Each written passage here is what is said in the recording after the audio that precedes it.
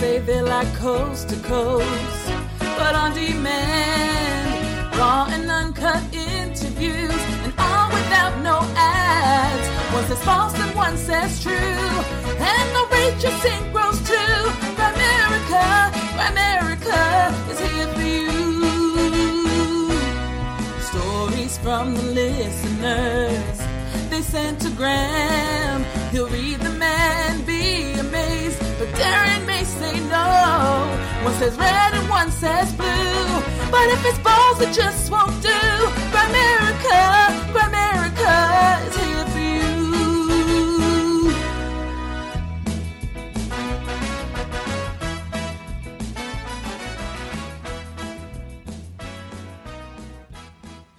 Okay, guys, welcome back to the Grimerica show.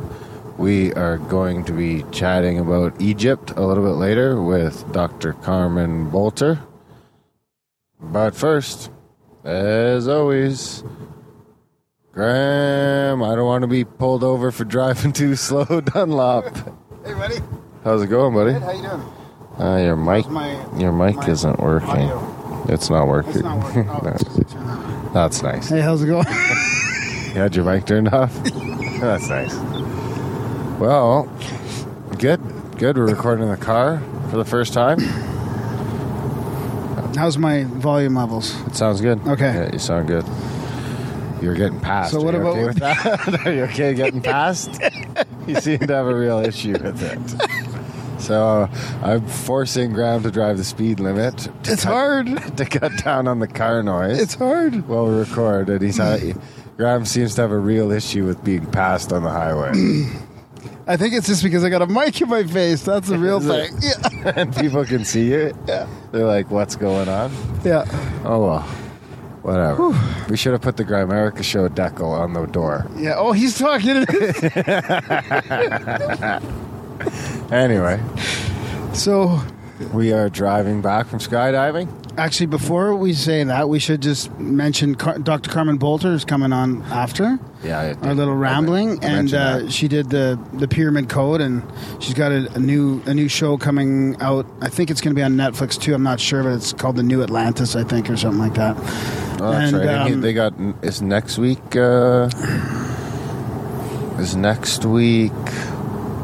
James Brown? Yeah. Yeah. Yeah, so it's a double header on cool pyramids and Egypt stuff. That's right. Yeah. So yeah, it's a really great chat with Dr. Carmen Boulter, and that was a fun one. I think Graham's going to do a little video surprise for you guys on this one. So yeah, maybe like a YouTube video with her presentation and stuff. So. Apparently, video is nothing, and Graham's just going to pop it together. So we'll send you the link in 3 months. Thanks for your confidence. That is confidence. I'm thinking that it's even gonna. Yeah. So, what'd you think of skydiving? Yeah, big thanks to James Nation and Nads for taking us skydiving. And where do we go? Big Sky skydiving. Big Sky skydiving. Yeah. It's about an hour and 15 minutes north of Calgary, and it was amazing, eh? What do you think? Well, it's going to take a little longer than that to get home. Right, because we're going the speed limit. Yeah, it was awesome. It was awesome. Big thanks to Dave for tying himself to me and making sure I don't kill myself. Yeah, and I went tandem with Kelsey. She's apparently, I don't know, one of the best skydivers in the world. I think they were touting it. And she was a bit humble about that, but so they dropped us tandem at 12,500 feet, a little bit more, maybe even 13,000, and we got quite a bit of free fall. It seemed like it went by slow for me. The video seemed to be short, but it felt like it was a long time. Yeah. And then when they pulled a chute... I'm glad we chose to go tandem the first time, though, because you can't just jump out of the plane yourself. Right. So, but that was the best way to do it, I think, because you got the free fall and the parachute ride was fucking crazy. Yeah, that was the most crazy thing for me. I didn't realize how much of a roller coaster ride they put you through after they pulled the chute. My guts were all over the place. I was ready to puke pretty much. Oh, yeah, you pull that cord to the right. I thought, holy, how are we spinning around like this? I was you go into moments of fucking... there's moments of weightlessness that I had up there. Absolutely. It was crazy. I had that feeling. The first time it freaked me out, and the second time I was able to be aware that that I was fucking at 0 G, just like, Yeah. Flying. yeah. Yeah. And then I was at fucking probably 20 G, or I don't know what kind of Gs you're pulling. No, but- it can't be 20. I You guess can't it can't be survive 20. over like 3 or 4, No. man. I don't think. No. 5 max, maybe. Really? We were probably doing like 2 Gs. 2 max. Gs. It was I'd like crazy. to know, though. They probably know. Some of those guys that we were watching afterwards were coming in for landings at like 70 miles an hour, they Yeah, said. that's crazy. That's crazy. The landing was the craziest part. Really? Because, well, Because it you was couldn't get your feet up? Yeah, it was probably like after the parachute ride. Well, I don't I guess understand. because everything else kind of happened real fast. Like jumping out of the plane happened fast to me. It happened faster than I expected. So Yeah, there was no Like lollygagging around the- thinking if you're going to go. You're Yeah. like, step up and yeah, you got to buddy's like, go. you step up and it's a rock, and I'm like, holy fuck! And then 1, and then we didn't even go to 3. He tricked No, me. I He's didn't- like, ready? He's like, 1, Ready, set, boom, and then we did a front flip out of the plane, Yeah. and it was fucking. Then you're just falling. And James was out there videotaping you with his GoPro with great shots. And then Nads was out there videotaping me. It was fun. It was awesome. I am gonna do the course. I think You're going to do the chorus? I'm pretty sure. Sucked in right away? Yeah, I gotta get to the point where I want to do the flips and fly by myself, and I want to do it all. So I got to do at least 5 more jumps before I can even do that. Yeah. But I mean, tandem was still fun because he let me drive the parachute for a while, but he drove it way the fuck crazier than I did. Yeah. But the landing, you had a long time to think about, right? It's like, boom, you're out of the plane and you're falling, and it's like takes a second to get used to, Yeah. and then you enjoy that. After about, well, it felt like a couple seconds. It's probably like a few fractions of a second, really. Felt like 10 seconds maybe I was freaking out, but it was probably more like 3 seconds. And then, because Yeah. when I watched the video, it seemed like time went by a Yeah. lot faster, and I Yeah. was thinking it was while I was falling. But the free fall was cool. Did some spinning, some high-fiving. Yeah, the first few seconds was pretty intense because you're Holy kind of fuck. upside down. You're looking Yeah. at the plane and everything. You watch the and plane then- fly away, and then you Yeah. look down and you're flying towards the ground, and I'm like, holy fuck. Yeah. And then And you the get wind used to catches that. your cheek. Yeah, and the parachute I was not ready for. The wind didn't catch my cheeks as much as it caught your cheeks. Your little chubby cheeks are just flapping in the wind. We will upload the video eventually. It's pretty good. Graham's cheeks really get going. And I was not ready for the fucking parachute to pull either. That was pretty I'd like to intense. be in control of that. I know exactly when that's going to happen. Because I didn't really get... Well, Buddy gave me the thumbs up. Did he? And I guess that was... We're stopping, but that was never discussed. It was Dave. Dave gave me the thumbs up. Yeah. But we had never discussed that thumbs up means get ready. Maybe we did, and I was just too fucking... Excited. in the moment Excited, to fucking... Well, you weren't hear- in the moment or you would have heard him. I was in the moment of looking out the airplane window. Dave's instructing me on things.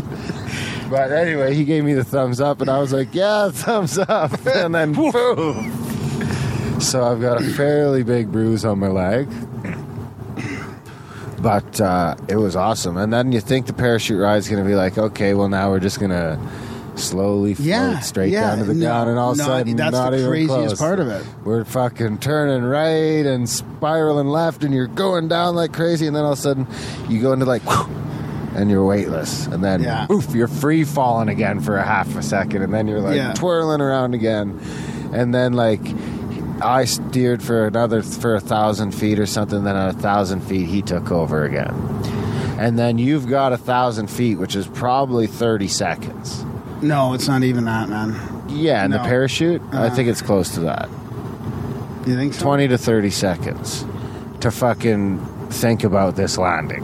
And you're going way faster than you picture it, right? Yeah. In my head, I picture I'm floating straight Yeah. down nice and Yeah, easy. yeah. And that is not the case. You're like coming in at speed on the ground. And you can see that grass coming up. Like, and we landed on our ass, I guess. Yeah, you do an ass landing, yeah. Yeah. Yeah.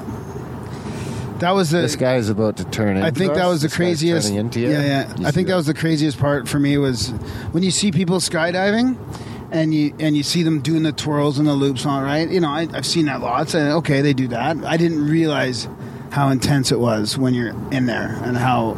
So that's what I want to try. That's why I need to keep going, because I want to get to that point where I can do some somersaults and cruise around a bit, right? Somersaults in the free fall? Yeah. Yeah, but I'm talking about like the acrobatics with the parachute open. Oh, yeah. That's more intense than I ever expected it to be. Oh, yeah, that was crazy. Yeah. And that's the thing, that if I would have done it myself, I would have probably just spiraled out of control into the ground, or just not realized how far you can actually push it. Like, it's crazy. It's like being on a crazy roller coaster. Yeah. Yeah. So what did you mean when we were talking afterwards about it being like a reset? Well, it's like falling towards the earth at 200 or 300 kilometers an hour kind of puts things into, I don't know, it just clears your head. Yeah. You kind of don't have a time to think about, you want to talk about in the moment. You're thinking about nothing. It's almost meditative. Yeah. And I don't meditate, so for me, something like that is pretty rare. To just shut my head off completely. And it's also being on the edge of potential death as well. Yeah, I'm sure that plays a role as well. Were you afraid that you were going to die at any point? James was asking us this question, and because I guess he felt like his first time that he was afraid that he might die or something. I think that's always got to be in the back of your head. Yeah, but I mean, I think for me, it's that moment at the plane door. When you're at the plane door and it's like you're looking out there, you're squatting there and you're looking out the fucking plane and you're looking down at the fucking canola fields and the green and yellow fields, and it's like, okay, and it's all different little patches. You're up there. And it's like, I already just watched you disappear out of sight out of the door. So it's like, okay, well, we're doing this. And yeah, you're just like one, and he's like one, and you're like, whoa. And then that first couple of seconds after you flip your head you flip out of the airplane and you look up and see the plane falling away, and then all of a sudden you're looking down. And then it's like, you're just kind of falling, and then he's like, okay, you get to put your arms out and stuff, and then it takes you a couple seconds to get your bearings. Yeah. And I think at that moment is when you realize it's okay. But for that first couple of seconds, you can never really be prepared for that. Your body thinks you're done for a couple of seconds. Whether you do consciously or not, subconsciously, somewhere your body thinks you just died. At a cellular level, maybe. Yeah, it's ready for, it's activated fully to keep you alive, or something is happening at a cellular level, probably. Some sort of crazy fucking this craziest adrenaline rush I've ever had, I think. Yeah. So pretty well, I'm addicted to. I want to see that, do that again. Yeah. So I'll have to talk to the wife about that. See, because the family was really supportive of this jump, but obviously there's inherent risks involved with skydiving. Well, I don't know if it's that unsafe, though. I don't know, but it seems like it. You know what I mean? It seems like it when you're gonna. Like, I bet you driving around. I bet you driving around the city all day at work is way more dangerous than going up, jumping out of a plane. But still, tell your family you're gonna start jumping out of a plane. The problem is, if something goes wrong, it's bad. There's no in between.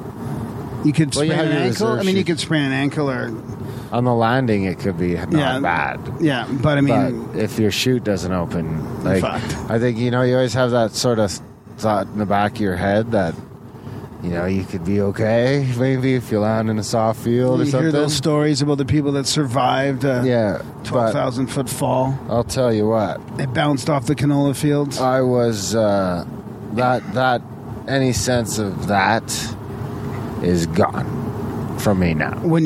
Oh, really? There's no chance. No. No. I don't care what you think. If you fall off an airplane, I don't even think I'd want to survive. You don't want to land in water. You don't want to land in nothing. You are fucking moving. Whatever you hit, you're done. You're done. Yeah. Game over. And if you're not done, you probably wish you were done. Yeah, because you're going to be about an inch thick.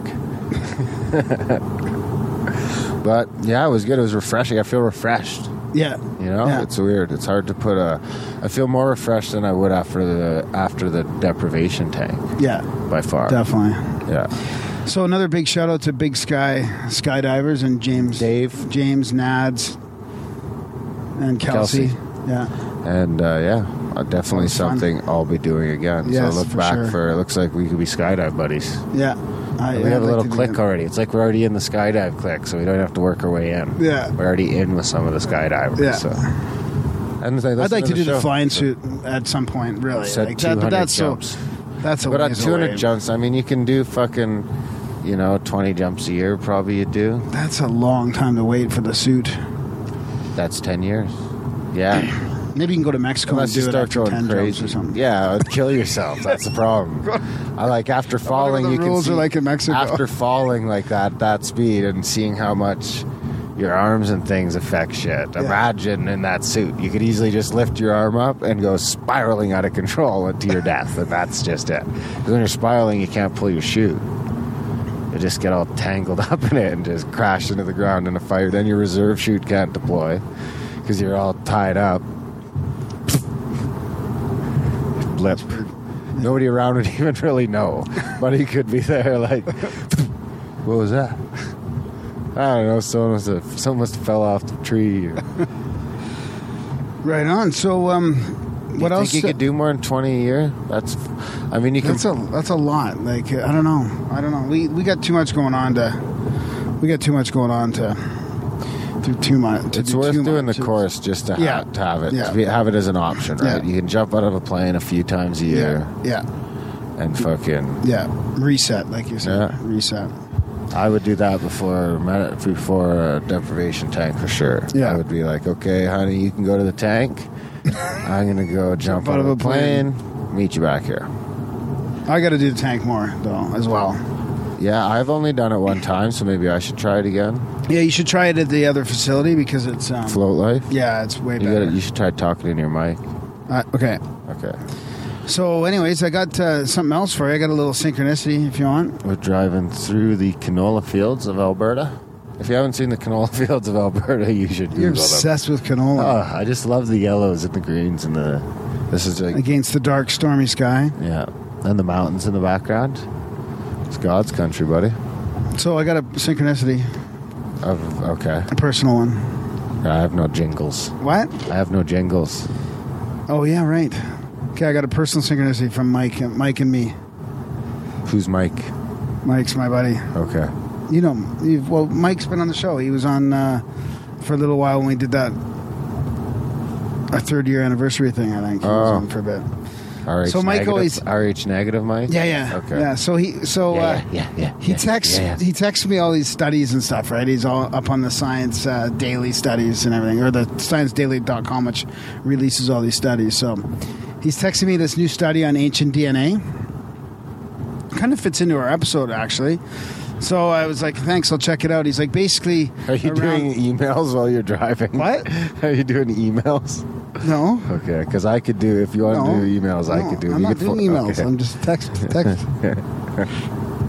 So he says, basically around the time of Göbekli Tepe, right? And there's this new study. He says 3 distinct genetically different groups get farming at the same time. So I was like, oh, that makes sense. Like, I was like, is that to do with the races? And he's like, Anatolia went to Europe, one went to Levant, the Canaan area, and then one east towards Iran, India, and Afghanistan.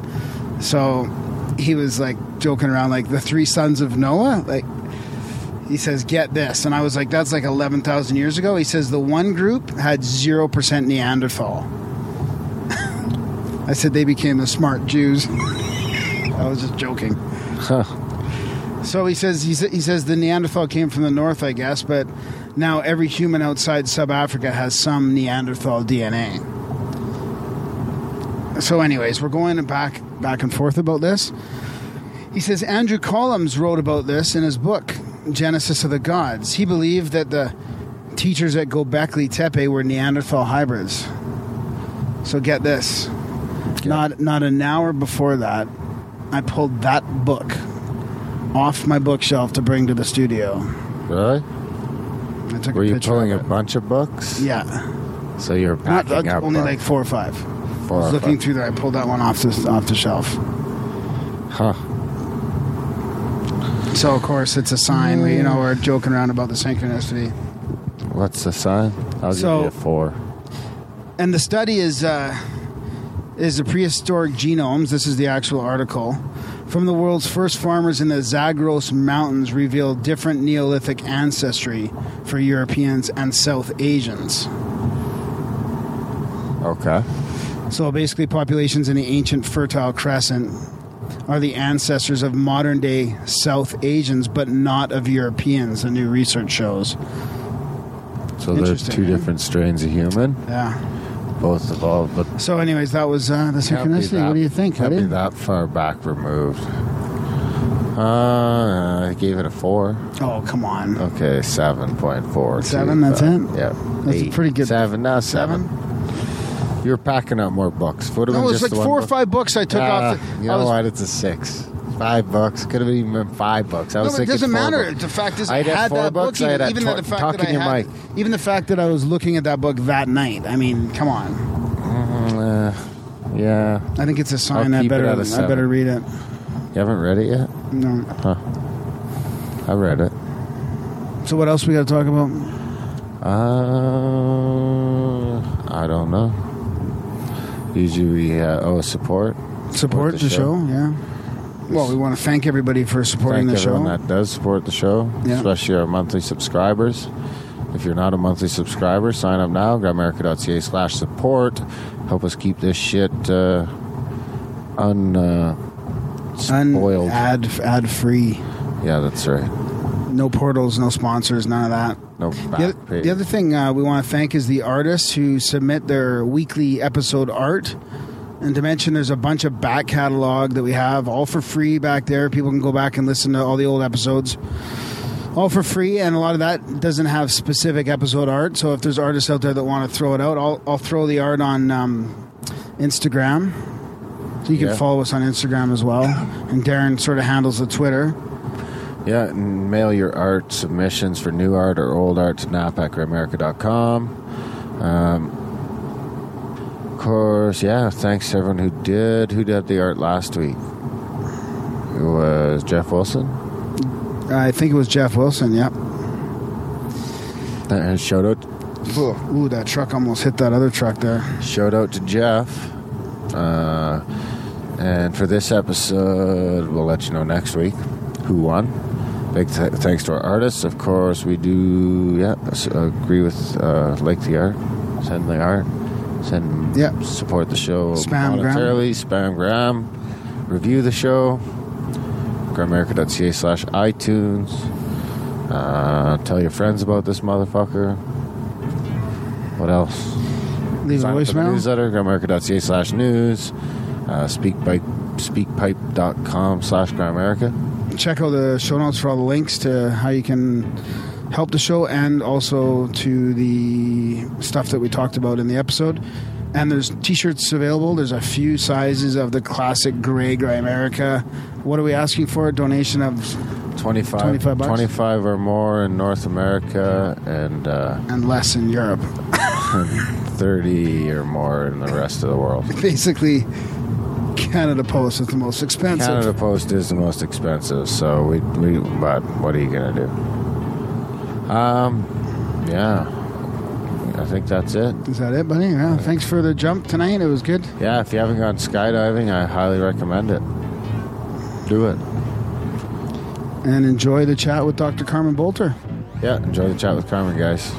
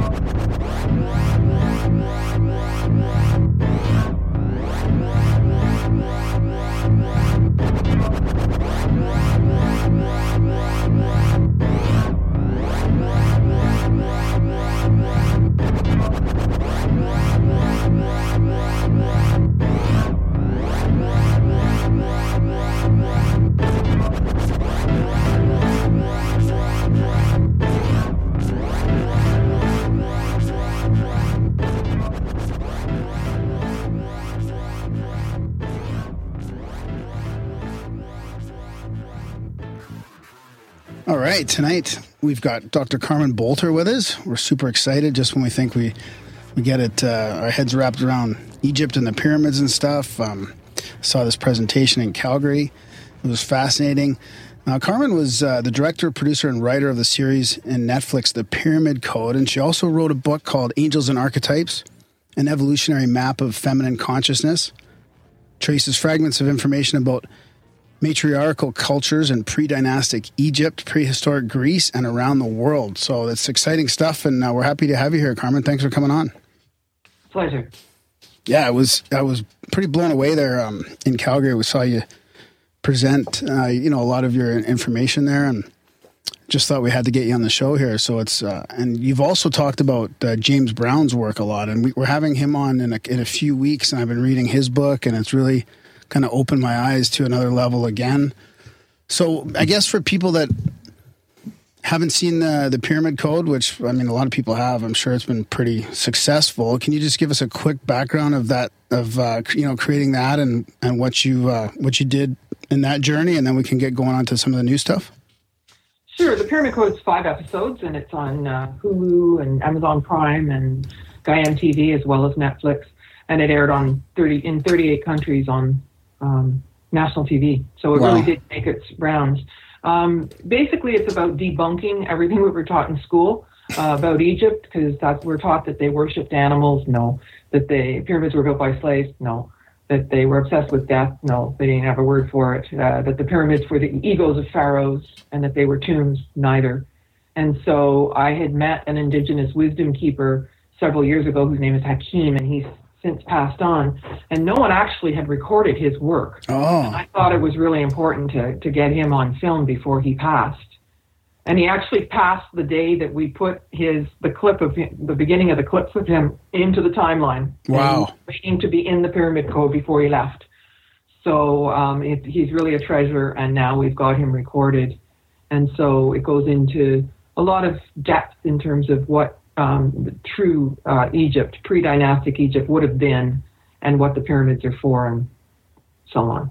Wow. So, and you were pretty happy with the results of that?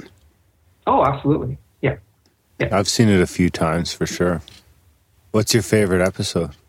I like episode 4, The Empowered Human, because it's got all the jewelry and the story of Akhenaten and Nefertiti.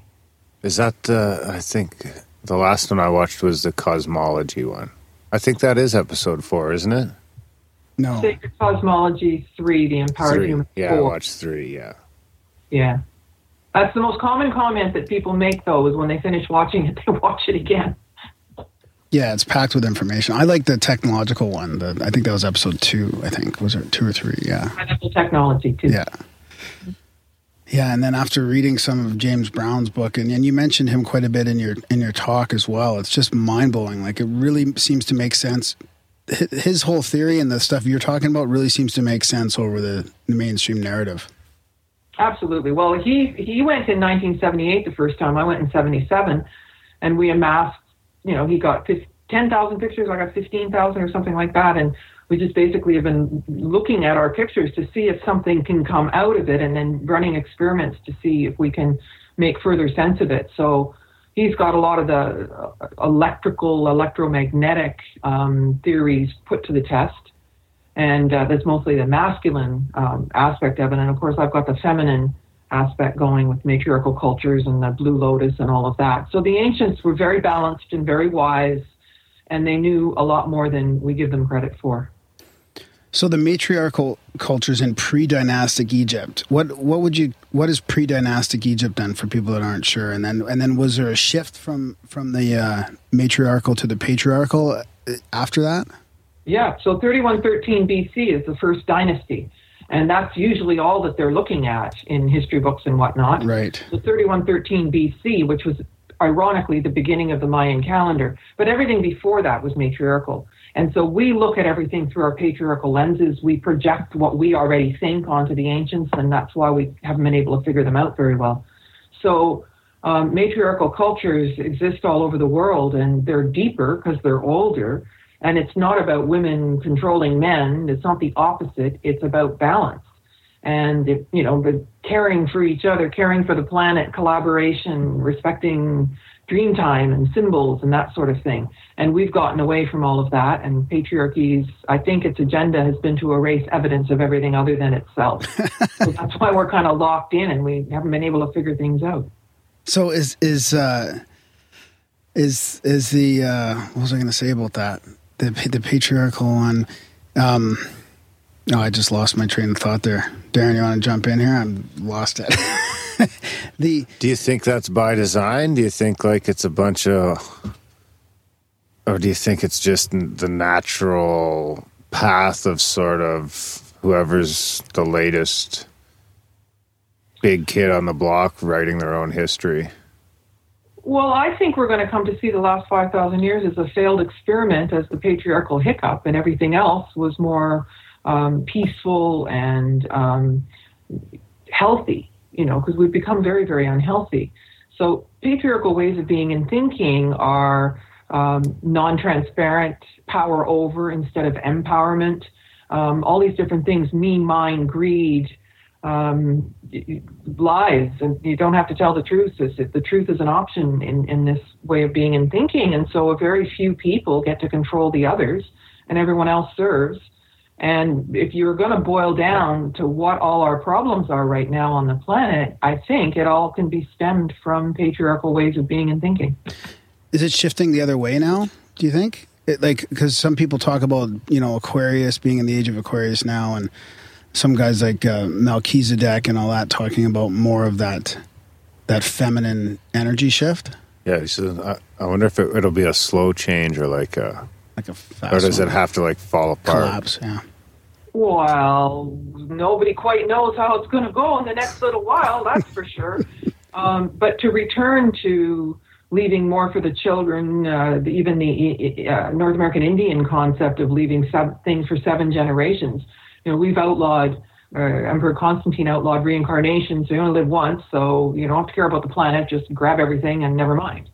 And so no one knows how it's going to turn out. I know that there's big cycles of time and golden ages, silver, bronze, and iron, and we're at the bottom of the Iron Age right now, which is why we're in so much trouble. And I think that there's more refined dimensions and higher level frequencies of energy that exist during golden ages. And the other trick of the patriarchy, as I mentioned, is that it's only 5,000 years, and you can't look further beyond the 5,000-6,000 year point, and then it makes it very difficult to understand all the secrets of the ancients. And there's been an awful lot of evidence that's been tampered with and hidden. But now with the internet and I don't know, lots of discoveries and research, I think we're starting to get a different picture. Yeah. Do you remember any epiphanies of when you first started researching Egypt and when you in the 70s and 80s, and do you remember any points in time when you just something that really triggered you to go like, this is not what we're being taught? Well, that's the whole story of my life, and it started when I was 6 years old, so that was the 60s. So I was researching it avidly by the time I was 8 years old, and I went there the first time in 77, and it was just one astonishing revelation after another. Never a dull moment. So I'd say all my experiences about Egypt and in Egypt were all pointing to something that was entirely new. So my response when I heard the tour guides, they'd say, it was Ramses II and he had all these enemies and he killed them. And I'm like, I would just like convulse inside. I feel like I was going to pass out. And I just went, that's not what happened. So it's been a long journey of retracing maybe steps from another incarnation to try to put the story back together.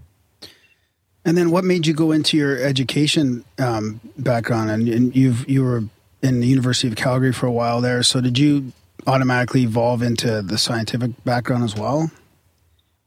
Definitely, but I was trained as a teacher. I worked as a psychologist for 17 years. I did 12 years post-secondary education. I did do graduate level archaeology work, but I realized that you can't tell a different story. If you're an archaeologist, you've got to repeat the old story, even if the data doesn't measure up. So I thought, well, I'll never survive that.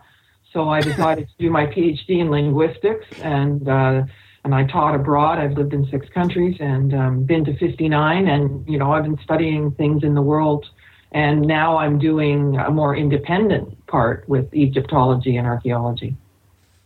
Wow.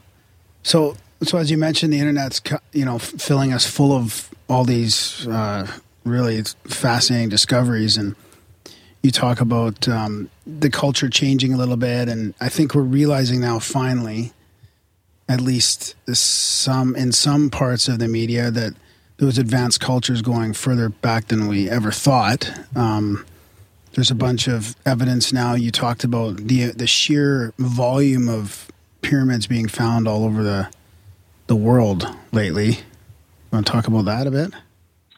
Yeah, well, apparently there's 250 pyramids in China, and last week I started to plot them to Google Earth, and I found 45 that you can easily see from space. And that's just astonishing. Like, people don't know that. There's pyramids in the Canary Islands, in the Mauritius, in South Africa, and South America. Yeah, well, all over South America. Peru, Bosnia, and there's some in Bolivia, Serbia, right? There's really a lot of pyramids on the planet, and many of them are covered with soil, and that shows that they're pre-Diluvian. And so when we had a world flood, they were covered in silt, and then when the water receded, there was enough soil to make vegetation grow and trees. And so a lot of people are in total denial about the possibility that a pyramid can be underneath trees or a jungle, and that's what's being discovered now. And it means they're more than 12,000 years old. And give us an idea of the sheer volume. Like, I thought I heard you say somewhere of somebody's doing, adding this all up, and he's saying it's upwards of 100,000 now or something like that? Well, that's what the claim is, and I don't ever want to just go say and repeat what someone else said without being able to verify it. But it's quite an undertaking to be plotting all these pyramids. So, and some of them are younger too. Like, there's a lot of different styles of pyramids. So the oldest ones are the highest technology, and the newest ones are falling apart. Right. And I think that's a point that we really need to take notice of. Yeah, that at some point the workmanship kind of, or at least maybe the education, or they stopped caring about how they build things. Like, I often think about, your guys' research and how the pyramids were designed a certain way. And I think of this, just a lack of that kind of design that goes into our buildings. Now we just build shit. Like, we don't even care if there's any kind of alignments or anything like that. So it's like, it's almost gone to the point where there's zero, well, unless you're talking about Masonic symbols in the way like Washington DC's laid out or stuff like that. But I mean, in general, we don't really follow it. No, it's really dumbed down. In fact, I went on a desert expedition in search of a place that might have had ties to Atlantis. And it turned out that it was a 30-year-old structure that had been built by the Air Force, and it was falling apart 30 years later. Yeah, exactly. Is there anything... Other on the back and say we're the smartest we've ever been. Yeah. Are there any pyramid suspects in Canada? Well, I've been nudged about that, and apparently on Vancouver Island there's some, but I've got no evidence of that yet. Not that I'm not going to go snoop around and see what I can find out, but, we have to have some concrete evidence. You can't just say, yeah, there's one over there. No, there has to be something more verifiable. Let's put it that way. Was the island? Was it under the glaciers? Like, I guess because anything in Alberta or Saskatchewan would have been ground down to dust. Mm-hmm. Was the island under the same sort of ice sheet? I don't know that. Yeah, it'd be interesting to know, because I keep coming back to that only like 500 or 12,000 years ago we were under, a mile or two of ice. Like, it's still mind-blowing to think that. It really wasn't very long ago. No, not if you start looking further and further and further back, because that's basically what's happening to most of the researchers that are doing credible work is the dates keep going back. Yeah. And carbon-14 dating is notably gets very weak after 30,000 years ago. But the dates that are coming up for the Bosnian pyramid, I saw the radiocarbon certificate myself, and it was 38,000 years old. And the pyramid of Gunung Padang, where I just was last December, 26,000 years old. And so, and the Giza pyramids keep getting redated. There's absolutely no possibility that they were built in 2450 BC, and that's what they keep on telling us. And so we really have to grasp that the history that we've been given And what we get taught in school is all wrong. Pretty much all wrong. Do you think that's by design? Like, do you think it's like a hidden hand, or do you think that's just old people who don't want to give up on their theories? Well, both. I mean, certainly nobody wants to rewrite all the history books, but I think that we have been distracted and trained, socialized in a way that we don't know how to think creatively. We don't have discernment, and so we are trained to believe what the person says on the news, in Hollywood, in school. And so instead of being self-reflective and checking and doing our own research, we're told what the right answer is in school, and we've got to give it back. So it has nothing to do with knowledge, it has nothing to do with wisdom, and it has nothing to do with the truth. It has to do with what the teacher says the answer is. Right. And that's what we live with. That's what we, school is no fun for most kids because of that. So it's not developing the person. It's not about consciousness. It's about making everybody compliant and obedient. Yeah. Yeah. We get into that a lot on the show for sure. We had one on just how bad the education system was, and it's pretty horrific. So what are some of the adventures that come to mind? I was listening to your and watching you present there, and there was stuff like the Dunderra ceiling and the Hall of Records search. Like, you were on quite a few little adventures there, sort of finding some new stuff. There was a massive underground complex. Any of those stand out for you? All. Let's start with Hawara. I made a discovery started on Google Earth and found a place that replicated what was in ancient maps. People had been there before and driven there. Sorry, ancient what? Maps. Flinders Petrie he had a book, 10 Years Digging in Egypt, 1881 to 1891. Yeah. And he made some discoveries, and of course they had limited equipment then. And so there were teams that had gone to this site.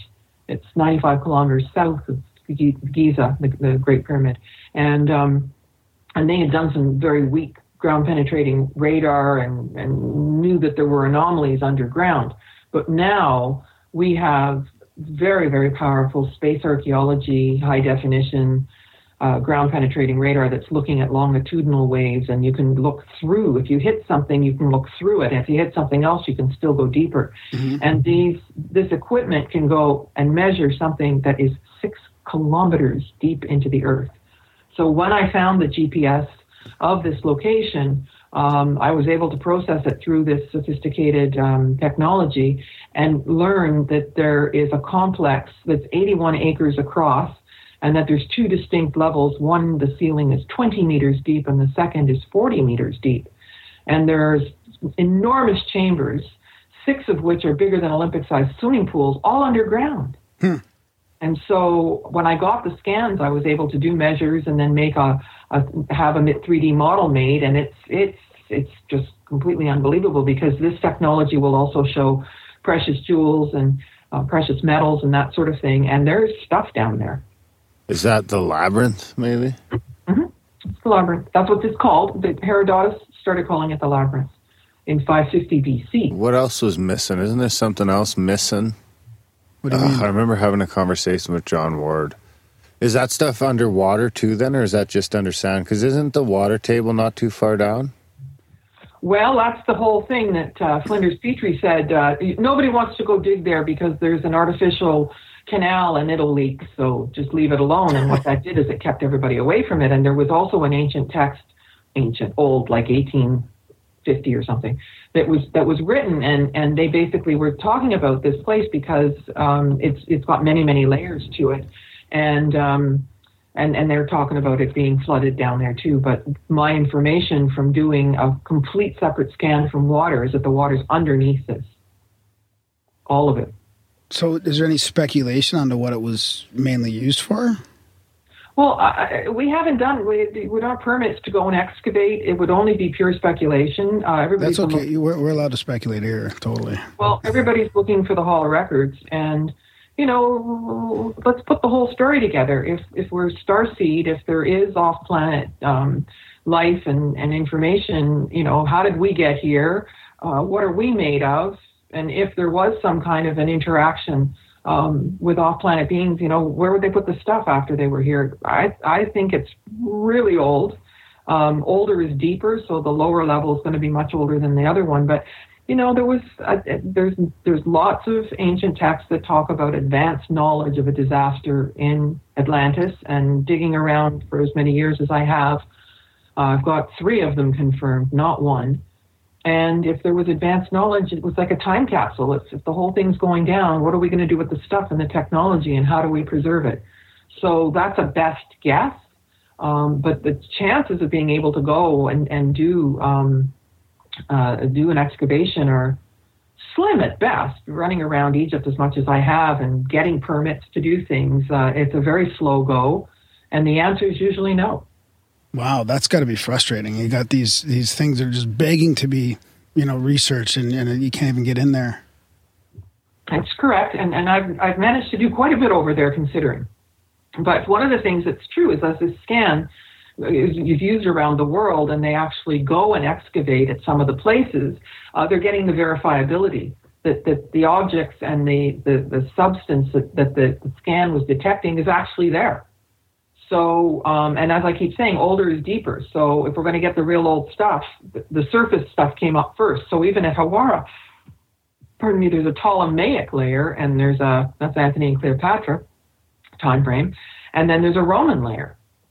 So it's the site actually has 4 different distinct time frame archaeological levels. Wow. Have you ever had a guilty little thought of just like leveling one of the pyramids, just see what might be hiding around in there or underneath it? No, but I did spend 5 years on the Giza Plateau, getting in there with some of the help from the watchmen and going in and out of the holes, because initially when I was reading about this place that was known, they said it was on the west side of the Great Pyramid. So, and then the tunnel system was underneath. So I spent 5 years. There's a tunnel system down there, no question, but it's not this one. Right. And so all they had to do in the book is say on the west side of the Giza, but it's really over here, and that keeps everybody away from the spot. So no, I don't bring stones home or any of that. And I think everything has to be done officially, but I'm very keen on taking pictures and video and making sense of what we're seeing, with using animation and various things to put the story back together if we can't do it. So we still know that there's something down there. And so, it's a fascinating situation. But it's not the only place that new discoveries are being found, that's for sure. Yeah, well, it's only a matter of time before this ground-penetrating radar gets to see, all our coastlines as well, like in all these areas where before the Ice Age, it wasn't flooded with water. Like imagine the difference the Earth looked like before the Ice Age, right? Before the end of the Ice Age. Right, and then there's all places like Nan Madol, and that's half underwater, and places in India when they had the big tsunami, and then they realized that there was a whole city underneath, and Yonaguni on the south tip of Japan, in the north of Taiwan, there's a pyramid structure underwater there. There's things that are so deep off the coast of Cuba that they can't even send sea divers down. They send submersible cameras. So, and then you got Malta where the tracks end, and then there's a cliff, and the rest of it's down and underneath the water. Even Anthony and Cleopatra's palace near Alexandria off the coast, the statues, everything's still down there. So yeah, the water levels changed dramatically on the planet, and we didn't even have scuba diving till 1954. So, or fossil fuels. Yeah. What does that have to do with anything, Darren? Have you looked at any of the work of Randall Carlson and his theories on flash floods? Yep, I have. What do you think about that? Oh, I think he's on to something, and he's been working with Graham Hancock. But their focus is the last flood, which is great because a lot of people don't have enough information about that. But I want to look behind that and behind that and behind that because there's many, many layers to it all. Yeah. So you think we've been kicking around for probably, more like millions of years or hundreds of thousands at least?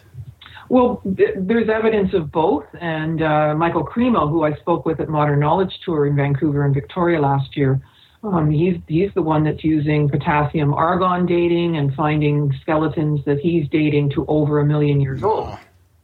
So, this is going on, and somehow it's not common knowledge, at all.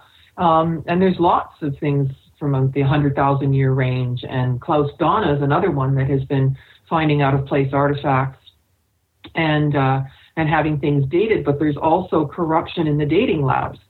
So the photoluminescent and thermoluminescent dating labs in South America, for example, aren't allowed to show anything older than 6,000 years old, which is the paradigm that we were talking about earlier. Wow. And so, not only do you have to, fight to get permission to do things, you've got to, see if a lab is going to be legitimate. And I've had experience with this because I went to I call it the Sitzen conference, but there was a bunch of scientists, Paul Laviolette, Michael Talbot, these people in Portland in 97, and they had a roundtable discussion with the scientists, and somehow they invited me to come to it, to be a fly on the wall, and they decided to discuss dating techniques. And one scientist said that they had one sample that they divided into 14 pieces and sent to 14 labs to get carbon-14, and it came back with 14 dates. No way. Yes. And this is back in 97.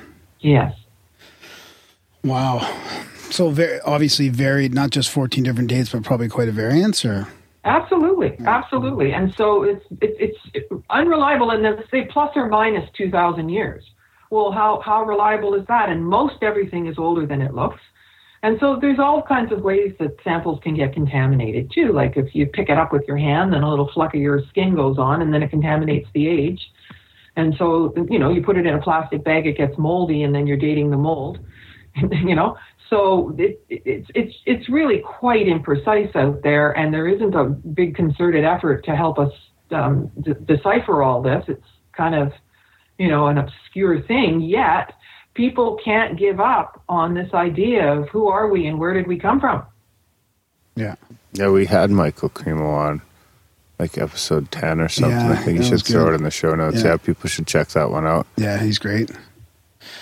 But he suffered, though, because he's come out with ideas. I mean, there's a wonderful YouTube video of him from 20 years ago on the news and on a talk show and that kind of thing. And people are like, really? How can that be? And 20 years later, he's still doing the same thing. Yeah. So it's not like it's catching on in mainstream. But there's, reasons for this, too, because archaeology won't talk to anthropology, and social anthropology won't talk to cultural anthropology, and so everybody's in their own little box. Yeah. And the only way we put this puzzle back together is by looking at geology and all kinds of different things. And many, many different subjects have to come together, plus our own sense of discernment. Because if you start digging around and researching this stuff, your head will be spinning in a few hours because there's loads of contradictions. So how do you know? And I always emphasize with my students and my presentations and my TV series, the audience should never ask, how do you know, or what do you mean? It's up to us to spell that out. And I've heard lots of people get up on stage and says, prove me wrong.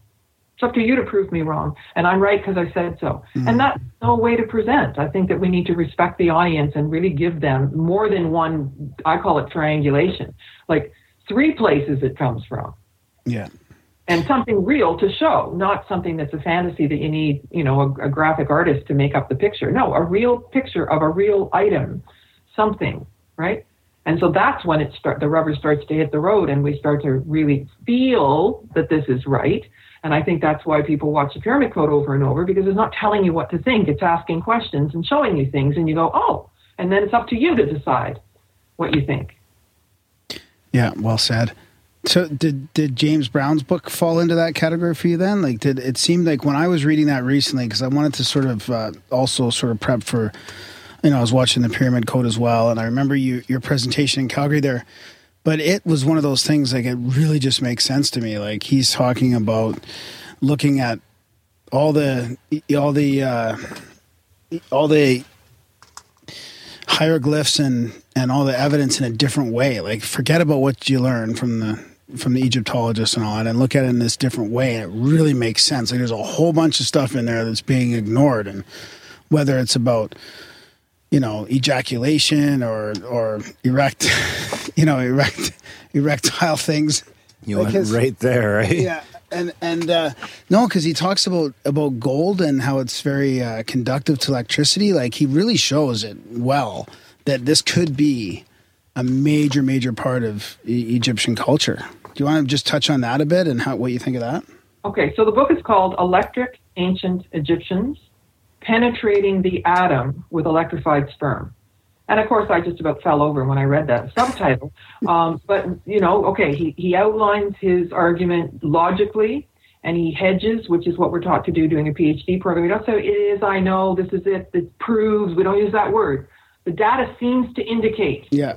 I'm feeling more comfortable with the theory of, right? So you give yourself some space. So if there's a major discovery in 50 years, from what we know now, these are the conclusions we're drawing. So you don't be so definitive. So he was very careful with that. I didn't have any problem reading his book. It's 400 pictures in it, and he's saying, look, put the circle around. And then he shows you another and another and another, and you're like, you know what? I've been staring at that for a long time, and I never noticed. Yeah. And so I really respect his work a lot. But what he did is he created a lab, and he saw those he calls them Faraday cages. There's shrines that King Tut had one inside. They said that was one inside the other, and the smallest one had the sarcophagus, except the sarcophagus would never fit in there. So they were using their gold on the inside. They had these gold sandals. I had noticed all these things and these instruments and, containers and the kind of processes and the way they're in a little box and they've got their feet up on a footstool. But I hadn't put together that sometimes the footstools are wooden and they don't conduct electricity, and sometimes they do. So what James did is he made what he calls an arcs and sparks lab. And so he wanted to test this stuff. So he got a replica of King Tut's throne, which is a gold chair, and the shoes, and the conducting shoes, and went and sat inside, and I sent a crew down to film him doing this. And he couldn't have a lavalier mic on because it would have shorted the mic out. So he holds his finger, and here comes the videographer, and the spark goes across the fingers. I've got the footage of it. Yeah. But what he also did is he figured out what Ed Bleedscallion did. Are you familiar with Coral Castle? Yeah. Yeah, we did a show. We did a show on that a while back too. Okay, so look at this. James sent me original footage, the reels of 16 millimeter of some of the only footage of Ed Bleedscallion on site. Wow. And I had it digitized. And so I'm very, very proud to have this. So, Anyway, so Ed Bleedscallion he had hammered a metal plate onto each of his boots. And when I was there, I saw his boots, but they weren't turned over. And I think James, the biggest contribution he's making is making the connection of what Ed Bleedscallion was doing, because he worked alone and he didn't share his secrets. So he sent me a care package of his notes and a typewritten manuscript of somebody who wrote the story of his life, and things that he thought. And he says if there had been a word called magnicity, I would have used it. And I've been saying all along that the ancient Egyptians had to protect themselves so they didn't get electromagneticuted. And so we want to separate electricity and magnetism. And he's very, very strong about the idea that they exist in concert with one another, and that it has to do with timing and anti-gravity, and the equipment is there. And I've got footage of all this for the New Atlantis, my next series. And it's finally we've got something that we can demonstrate about what Bleedscallion was doing. Huh. Didn't Scott Russell, we talked to a guy who said he had it all figured out, but then we never heard from him again. Well, I've been sent a number of books. I mean, people send me stuff all the time, and I get a little way in and go, nah. It was Scott Russell. Yeah, but he didn't have the electromagnetism right? figured out. For him, it was a machine that he was using to cut the coral. Yeah. Well, okay, I'm always looking at, is it verifiable? I'm not familiar with Scott's work, but is it verifiable in more than one way? And that's, James has got the pictures, he's got his theory, and then he tested his theory, and then he lined it up with what Bleedscallion was doing. But James was going to buy the place. He's in his 70s. And so when Lead Scallion died, he went to Florida and he tried to buy the place because there was no next of kin. And I've even got a photocopy of the check and the offer to purchase. I mean, I'm a big fan of James, and he's been so incredibly generous to share his material with me. That's great. Yeah, it really makes me wonder if Ed was onto something and the Egyptians were onto something about really harnessing, like even if it's just in small quantities, harnessing this electricity and moving it back and forth through the body and all this kind of stuff. And then, and then there's all Tesla and all these other conspiracies you can talk about. And then there's people flying around in these UFOs, and they talk about the secret space program. And I mean, this technology is probably known in the black world, and we're just sitting here scratching the surface on what the ancient Egyptians did or what some other, loner did somewhere, and yet somebody's utilizing it, I think.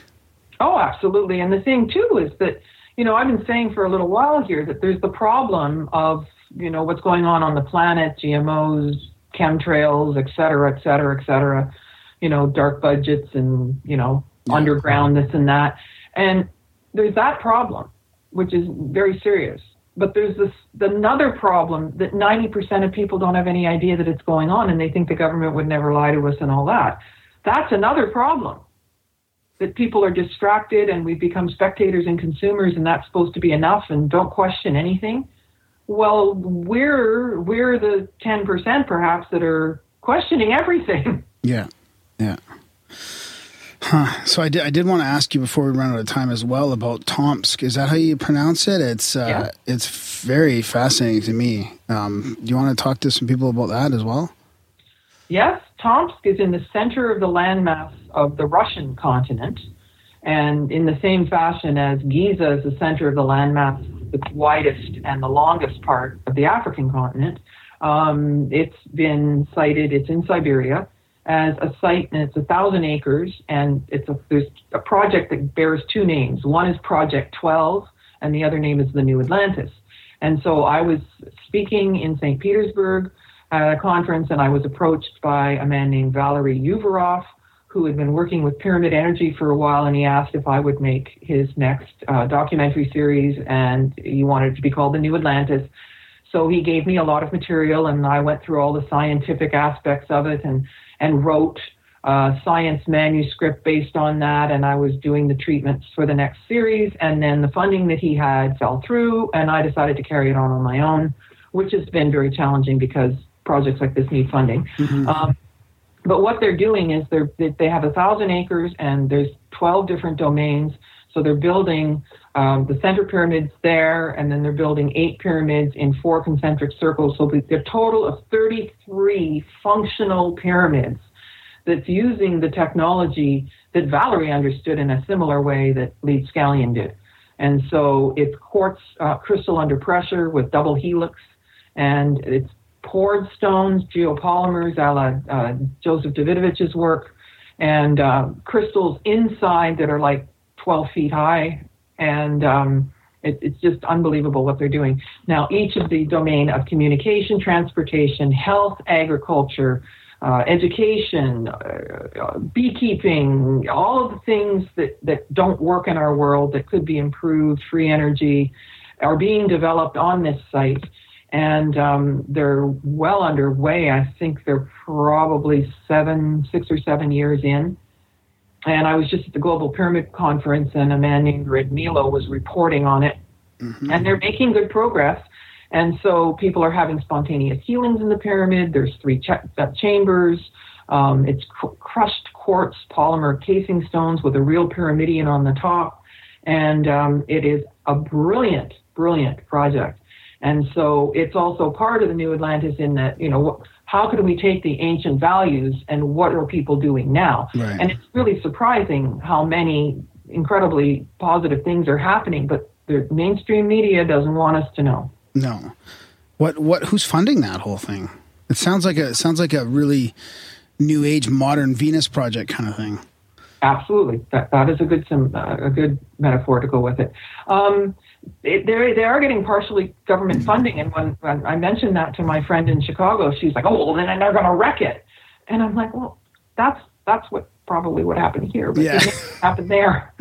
So we've got, we project with the cultural lenses that we have from here onto what they're doing, and everybody's still, they showed us lineups of men in trench coats in a bread line with no bread, and, CNN left us there and didn't bother to tell us how well they're doing in Russia and how sophisticated everything is, and the architecture, and vegetarian gourmet restaurants, and fashion, and the Hermitage Museum. And it's just like, I was so impressed with St. Petersburg, and I came back and people, no, the KGB are hiding around the corner. It's worse than that. Say that everything's corrupt and we're not. Yeah. It's worse than that. They're demonizing Putin every chance they get. It's pretty crazy. It is.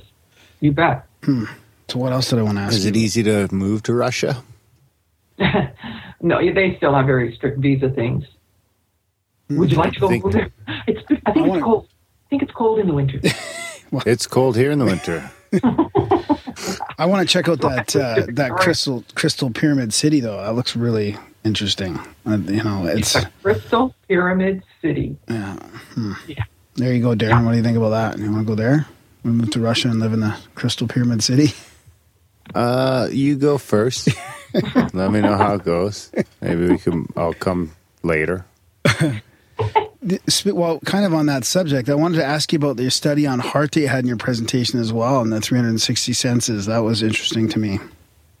Oh, yeah. Okay, so again, in Russia, I was invited by Dr. Konstantin Korokov to speak at that conference, and he spent many years developing this machine, which is electrophotonic imaging, and it actually measures the luminescent fields that come off the human body, particularly on the fingertips, and then logarithmically goes up the meridian to show the condition of the human aura and the alignment and the energetic values of the chakra system. Wow. So it's kind of like a new technology over the Kirlian photography from before? That is precisely what it is.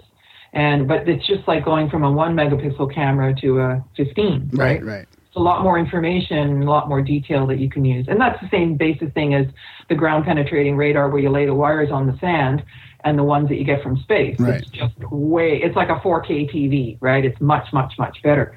And so I wanted to see what the effect of the Great Pyramid would be on the human aura and the chakra system, looking for entrainment between the chakras, because spending so much time in the Great Pyramid starting in 1977, I was starting to be pretty sure that it was contributing to me becoming more psychic. And I wondered if that could be measured scientifically. Mm-hmm. So I did a longitudinal study going from 2010 to 2012 with hundreds of readings of people who had spent 2 minutes inside the sarcophagus. So I measured them on a baseline away from the pyramid at the hotel. And then they got into the sarcophagus for 2 minutes and then came out and immediately did the test and then a post-test later to see about the integration. And it was a quantitative research study, very, very high statistical probability that there's less than 1 in 1,000 chances that it happened by accident. And Hakeem would talk about 360 senses that were dumbed down to 5. And what would that look like? And so, I stood a goddess in a sphere, and all the cross quarter points are places of transmodal connectivity.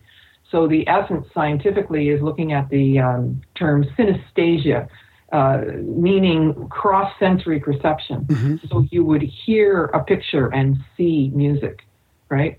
And all things in between. So when there is communication between the auric field and the chakra system that's connected to the glands, we get more information, which is like the hair standing up on your arms and a feeling of even repulsion. It's like it's information. You don't know why somebody talking to you, it gives you the sense that they're lying, but something is telling you, and that the more that we can open up and engage these cross-sensory perception, the more psychic we become. And so I actually was able to demonstrate that scientifically. Wow! So you showed increased coherence between the chakra auras, sort of after being in the tomb of the Great Pyramid? It's not a tomb. yeah, right. A consciousness device. Sorry, the Faraday cage that brings you out of body? Pardon? I mean, the Faraday cage that induces out-of-body experiences, that place? No, that's a separate thing altogether. The pyramids, I think, were used, the so-called sarcophagus, I think it was used by high-level initiates in formal rituals to practice leaving the body in an attempt to understand how to navigate the dimensional fields once we dropped this earthly incarnation. Wow. And so that would start to break apart the hold that 3D reality has on us and allow them, but the trick was to return with consciousness. So, I think that there's a lot that went on in there that was contributing to consciousness. And there's a lot that's going on in our culture that's taking consciousness away or not allowing it to develop.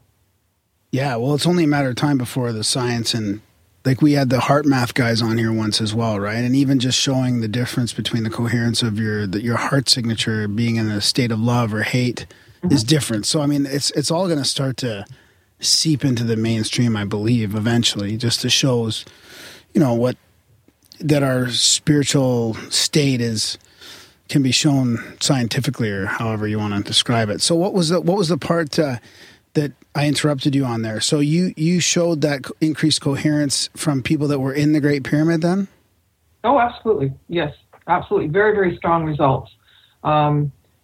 A strong statistical correlation that it didn't happen by accident. 1 in less than 1,000. Less than 1 in 1,000 that it happened by accident. But the other thing is that I think what people are doing is they're looking to the internet and alternative media more than the real media. And real media and TV is kind of weakening and people are less interested. And so it's more of a fertile ground to make these kinds of discoveries and to turn this into what's common. This is becoming a normal, these kinds of correlations. But to me, it's all matriarchal, where it's, and again, that doesn't mean women are dominating men. It means that things are relating to each other. And what's hidden is open, and what's symbolic is valued, and collaboration and new ways of being and thinking that bring us together, that are about being healthy and natural. And all of the other things are making us unhealthy, and it's all unnatural. So as people, start to look and poke a little hole and look through and say, wait a minute, and then once you start to question, you usually keep questioning. And I think that this movement is really gaining momentum. Yeah. And then there's some really cool stuff you're doing lately, like with basically utilizing some of the newest technology. You, Darren, and I were talking about your quadcopters at ancient sites and some potential for 3D, 360-degree viewing. Do you want to talk about some of the cooler, newer stuff coming up? Yeah, well, it's not potential because I got the final model of the thing today, and so quadcopter is 4,000 pixels across, and it's aerial footage. And there's a technique. There's 2 different apps. One's called Drone Deploy, and the other one's called Pix 4D. And basically, it's an automatic program where you set up these parameters of your location. The GPS shows up on, and usually you're just running it off a smartphone in the joysticks that run the quadcopter. And so there's 7 different checks.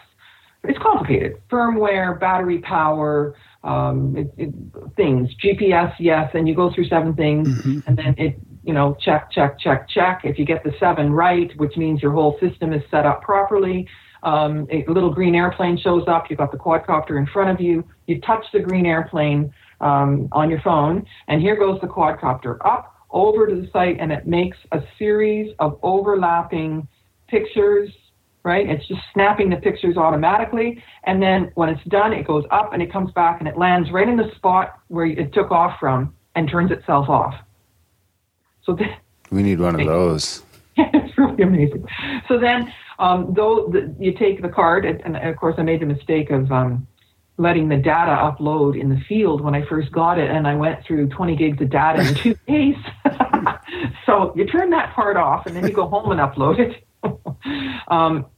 to their server, and there's something about the overlapping pictures, and you can also do oblique, so you have a different angle, And there's automatic ways that you can monitor the site. And the computer software knows where to stitch things together. And what it does is it exports to a 3D model. In fact, we were wondering if I was going to share my desktop, and this may be an excellent time to do that. Sure. So here is Newgrange. Oh, Newgrange in Ireland? Yes, so I sent the crew to Ireland with the quadcopter while I was at the Global Pyramid Conference, and you can see the trees don't work out very well, so you can just replace those. And this is a true 3D model. You can even look underneath it. And it made this automatically, so you see all the pointer stones and whatnot and how it's put together. So that's one of them, and the other one is Noth. Oh, that's pretty cool. It's very cool. So this is the one I got today. So you see how the trees are a little goofy? Yeah. Over here.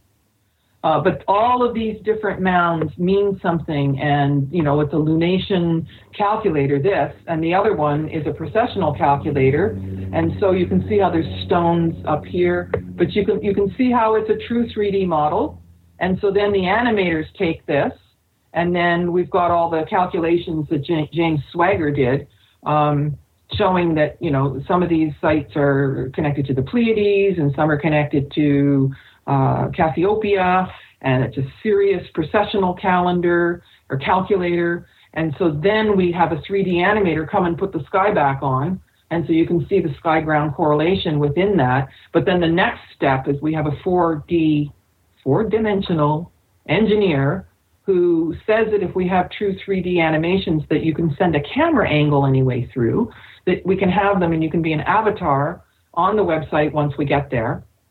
And then you can walk in and look around and go around and just do what I did. And you become the one that sets the camera angle. So we'll have sets of these sorts of things and you can go and experience them. So we've got Stonehenge and we've got 4 stone circles or these kinds of things in Ireland and Avebury and Glastonbury Tor and various sacred sites that are speaking to a larger picture, and people will actually be able to experience it themselves if that works. But it sounds like it's the cutting edge and that it's really coming to us now. Oh, yes, it's not far at all. And all of that on the Pix 4D is free. It's free. Yeah. It's an app. You just have to be clever enough to figure it out. So I do have a crew here, that tested things and worked it out. And, we practiced and developed the skills to fly, because you're not just photographing with this, you're flying as well. So that was one part of the assignment. The other one is getting our aerial footage of the place, which they did. So, and I got this today. Wow. And when he was uploading to our server while I was in Chicago, speaking at the conference, and I was downloading it the night before, and then I was able to show in my presentation quadcopter footage, aerial footage that was shot the day before. Wow, and I had yeah. So it's like, that works for me. That's great. We're really not far from, my sister works for a virtual reality developing game developer. Mm-hmm. And they're using this HTC Vive is the first platform they've ported to, but they're going to have other ones like Oculus Rift and all. But so we're not far from actually just being able to put on those goggles and do what you guys are doing and walk around those sites, like physically walk around inside even and outside and see the whole thing. I mean, we're going to be so close to like virtual tourism to these ancient sites. Well, and people don't want to travel anymore just in time, but there's another device that slides over your iPhone and has another camera in it, and anything you point it at, it gives you the 3D of the couch or the room. And that's not even very expensive. Do you know? Have you heard of that one, Darren? What do you do? It attaches to your phone, or? I used to have a lens that went on my phone that made it fisheye or telephoto. Uh-huh. And so it's a thing that slides over the edge, and it's almost big. It's a little bit bigger than it'll work on an iPhone or a smartphone or a tablet, and it has another camera on it, so it triangulates between the two cameras, and then everything you point at, you can take 3D pictures of it. Oh wow! Not even kidding. How much is the little adapter thing? I wonder where you'd get that. Amazon must have it. No, they have them from the website, and I'm forgetting at the moment what the website's called, but $379 US. Jeez. So, of course, I want one, and I wanted one the second I saw it. Yeah. I don't have one yet, and my friends are laughing at me, but I'm probably going to get one. What else you got? What else you got going on in the future? Any conferences and other types of like you guys are gonna carry out this drone copter footage and sort of turn that into a website or something like that? Is that going? It's another series. I've got the series called The New Atlantis, which is the sequel to the Pyramid Code. Oh, I see. It's 5 episodes, and it's got original footage from 11 countries, underwater footage, aerial footage, balloon footage, on the ground, on the move, from a boat, it goes on. And so that's what all this is for. So I'm going to be going, I'm going to meet, Bruce Cunningham from Ancient Mysteries International is pulling together a multi-country conference in April, and he's invited Klaus Donner, all the key players that I'm talking about here, Dr. Sam from the Bosnian Pyramids, Red Milo from the Project 12, me, and inviting people to come, and we're going to go to Angkor Wat. We're going to spend time on a remote Filipino island off the coast of Cebu, the Camotes, which is just fabulously gorgeous with turquoise water and white sugar sand, just the way I like it. And then we're going to go to Nan Madol, which is a very little travel to site because it's quite expensive to get there. And so it's a conference. It's a conference at a university. It'll be the 15th country I get to speak in, which is kind of cool. So it's a real university conference that goes over the scientific presentations of all these people, and then we're actually going to go and explore some new sites that are little known. Wow! And do people get to join you guys, or is it just? Yes.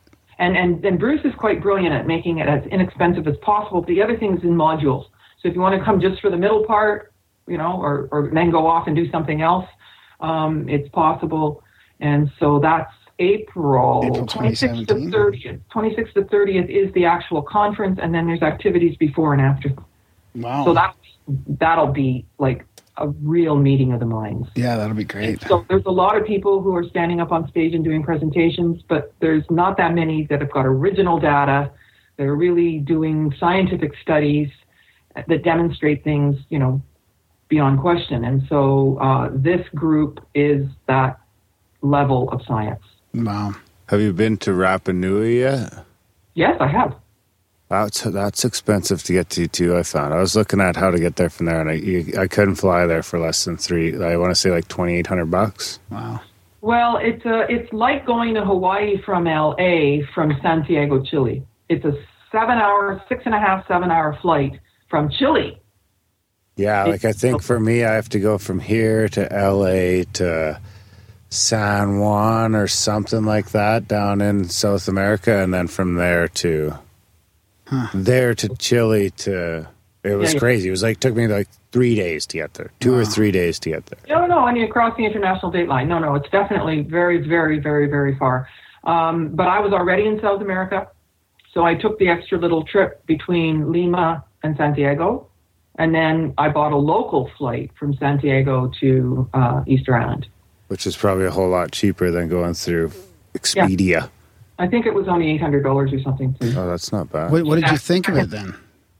Oh, it's the most amazing place. And the other thing, though, is at the beginning, I was just walking around by myself looking for moais, and it's like you can walk for miles and never see them. You sure have to know where they are. And it's not a big island, but these things are strategically placed. And as luck would have it, there was a big tsunami that knocked down that right beside Ranu Raraku, the biggest one that has the 14-foot statues on the 12-foot pedestals, and they had all fallen down. But there was a picture of what it used to look like, and then they photographed all the scattering of these things, and it took them 2 years to put the thing back together in the computer, and then it took them 2 years to put it back together in real life, and I got there 3 weeks later after they had finished. Oh, so bonus. That was really cool. It's fascinating. There's no question. There's a bunch of, I think a lot of the excavations for that are underwater. A lot of the old quarries are now succumbed to the water.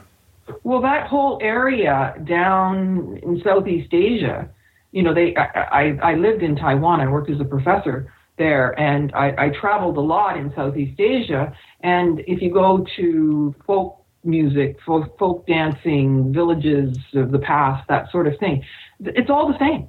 They all wear red, white, and black. They all have spirals. Their boats are all the same design, and they wear feathers. And if you take pictures of all of them, you'll go, there's something much more similar to all of these different mountain tribes that go from one end to the other. So we know that there was a big change in the water table. Yeah. Big change. So when does your show come out? The new one. I was hoping to have it done by July, and of course you run into editorial delays and whatnot. So I'm not exactly sure, but I'd be hard pressed to have it take longer than October. But this is a huge undertaking. Yeah. Original music composed, and it has to make sense. And there's a lot of things, like Atlantis is quite obscure. So I'm really looking to show what do we know now about Atlantis, and how we've been misguided to think it's all a fantasy. And so if I thought the Pyramid Code was a challenge, this is a lot more of a challenge. But I'm getting there. I've got all my footage. I've been working with an animation team for 4 months. Do you have any distribution rights in place yet? Well, I'm working on that. I've just been waiting actually on pins and needles for confirmation about how that's going. So it could be really good. And there's some other places that I've been invited for either extra episodes or another project, but to film, I could. There's 3 25-foot giants in Ecuador, and there's 3,000 artifacts that were found in the Pyramid of the Feathered Serpent at Teotihuacan. And so I've been invited to film that, and it could go far and wide because this is like cutting edge, brand new stuff. So there's some pretty high level possibilities for that. Yeah, it's kind of hard not to just jump into that. Even if you have to delay your other project, that's kind of hard to pass up. Both and.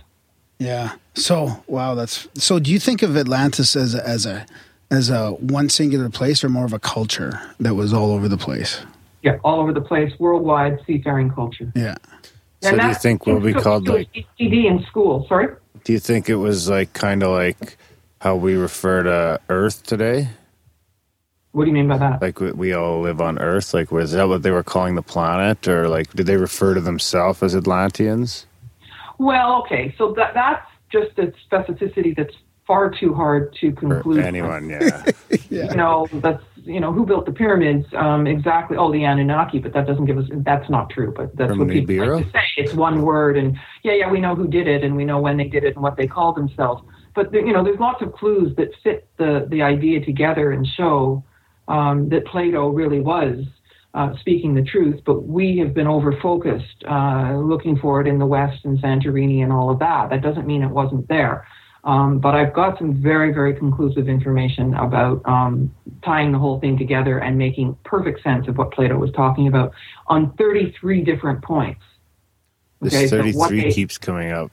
What they ate. No, but there's things like, that had dolphins and whales and, the kinds of horses and really right down to the DNA of certain fruit and the seasons and all the details that he spoke about.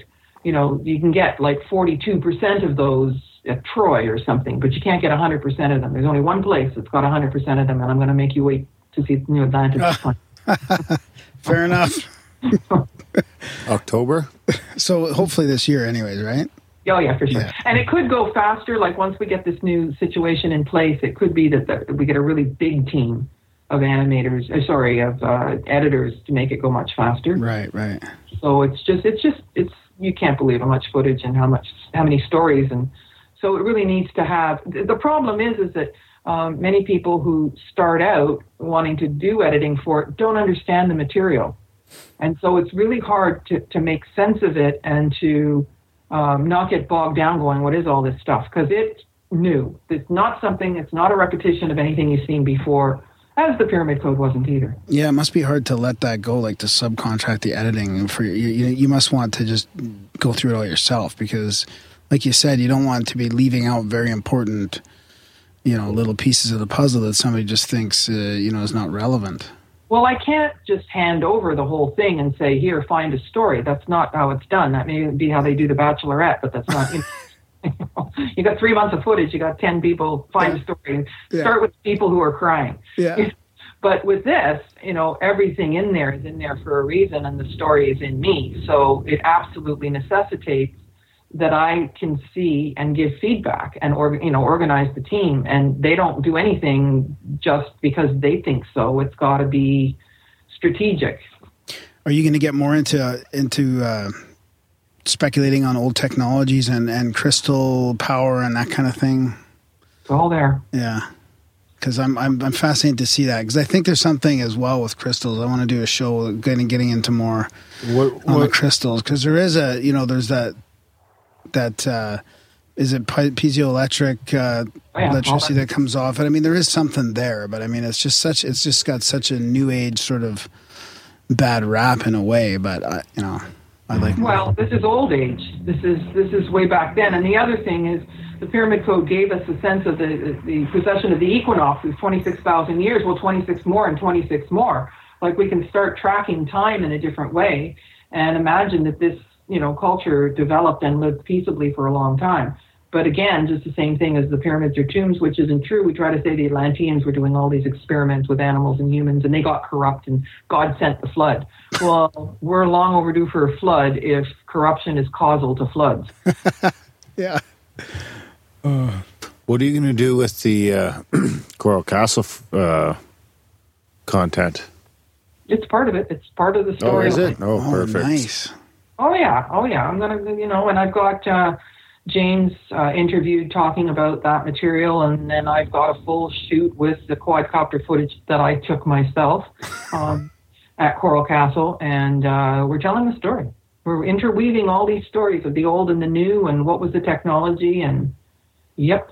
So what about it? Are you gonna try to incorporate this new stuff about the giant's bones in Ecuador and all that? I mean, that could fit in there as well. Well, it's part of the original treatment, because I was invited. We thought we were going to be able to do an excavation there, and then it got delayed. So I was signed on to be the one that did the videography. And anyway, so we won't finish it by the time. Right. Not sure if, we'll see, or there's going to be more than 5 episodes here. There's lots more stories to tell, particularly if I'm properly funded. Then we just go to all these places and tell all the stories, or many of them. Yeah. That's such a big challenge, that funding, yeah. Oh, for sure it is, for sure. So is there anything you think that we left out that you want to mention before we start wrapping it up? It's already been over an hour. It's flown by. Yeah, I suspected it would fly by. Well, just the evidence of matriarchal cultures like at Göbekli Tepe and Çatalhöyük and all these places in Turkey that have evidence of Amazon priestesses 42,000 years old and that sort of thing. Ironically, in Turkey. Well, it's all very ironic, like even Greek what's going on in Greece and even like on the Turkey-Syria border. And now I'm thinking in terms of the planetary system. But there's lots of monkey business, but there's a find that I've also been privy to see pictures of that were just taken with cell phones that's not very old at all. And it's absolutely enormous. I've got 147 pictures and 8 movies of roomfuls of stuff that were found in, like, actually 10 rooms in a mountain in an undisclosed location. That's all matriarchal, artistic gold, angels, feminine, goddesses, and not a single spear or warring anything. And so this is the jackpot, I'm telling you. Wow. Can you give us a continent? No. Not even a continent? No. Okay, that's fair. I won't tell Hemisphere? How about a hemisphere? It's on Earth, right? It's on Earth. Yeah. In the northern hemisphere. Okay.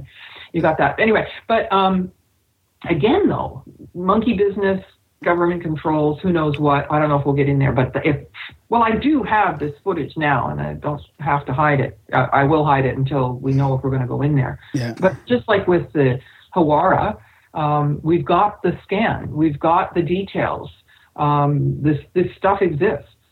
And so to me, having studied matriarchal cultures and looking at all the goddess-centered things all over the world for all these decades, it's totally ironic that somehow I was told about this.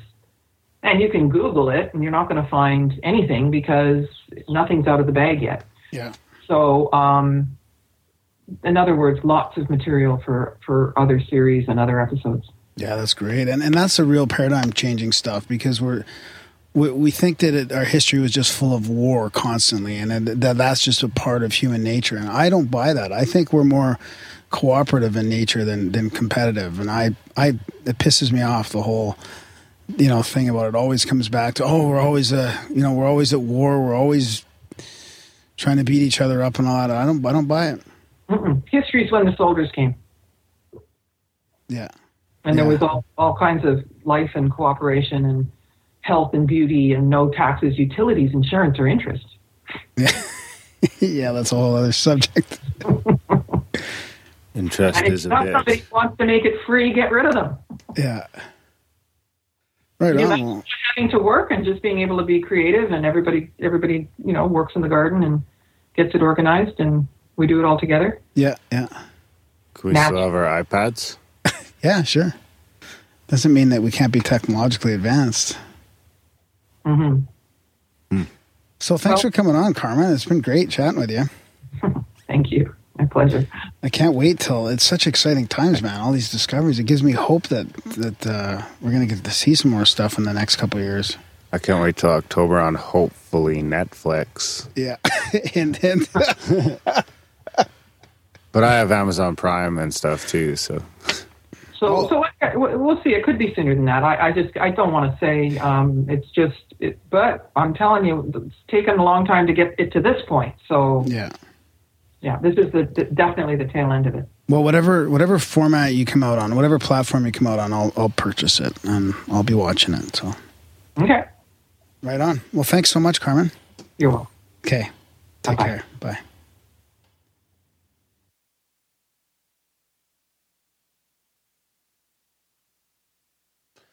And what? Oh, it could not get audio data. Auto retry after the button is clicked. No. Stop that. That was a chat with Carmen Boulter. Yeah. What a good sport, eh? Yeah, I didn't realize she was the creator of the entire creator. I thought she was just in it. No. I bet you most of our listeners have seen it, I would guess. Yeah, that was, yeah. I've seen it 2 or 3 times, I think. It's one of those ones I can just throw on like a Saturday night or whatever when you're on the couch. Just cycle through them all. It's really kind of open. I thought Egypt, we've done it before a little bit, and I always think, there's not much new stuff there, but even though the pyramid code is older, it kind of opened my eyes a little bit. Laval's in it quite a bit. Yeah, and then this book from James Brown is really, I think you're going to dig it. It's kind of scientific, as far as hey, this is what it could be.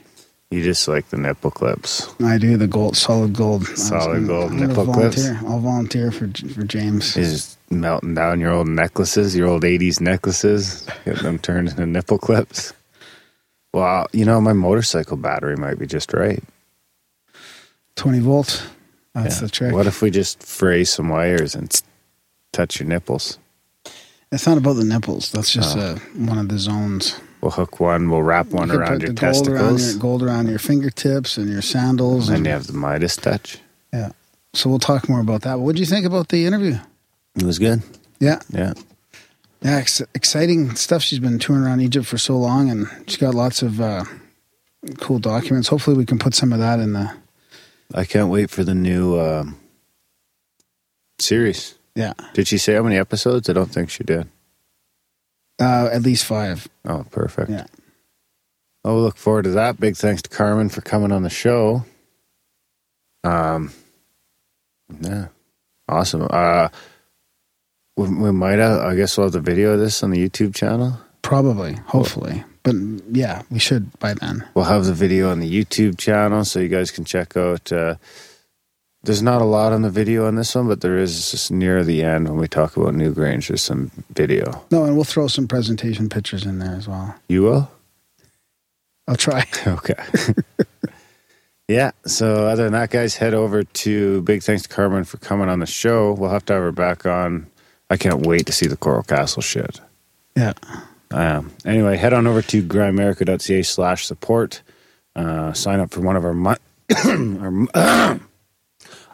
yeah, I just did that to you guys. Our monthly subscription plans, anything from $1 a month to $30 a month. Sign up for whatever fits your budget. Spam Graham. GRAHAM. Instagram me. You can find us on Instagram, The Grimerica Show. That's Graham. And all this stuff is I do not there's do links. Catterday is not me. The links are in the show note for everything. So just find them in there. But yes, follow us on Instagram and send us some pics and all that, or however we do Instagram. However that works. Email is graham@grimerica.com. HAM@grimerica.com. Yeah. And most important of all, tell your friends about this show. You could always do that by signing them up for the newsletter, grimerica.ca/news. I think that about wraps it up. Right on. Thanks, buddy. Yeah, thanks for listening, guys, and we will see you next week.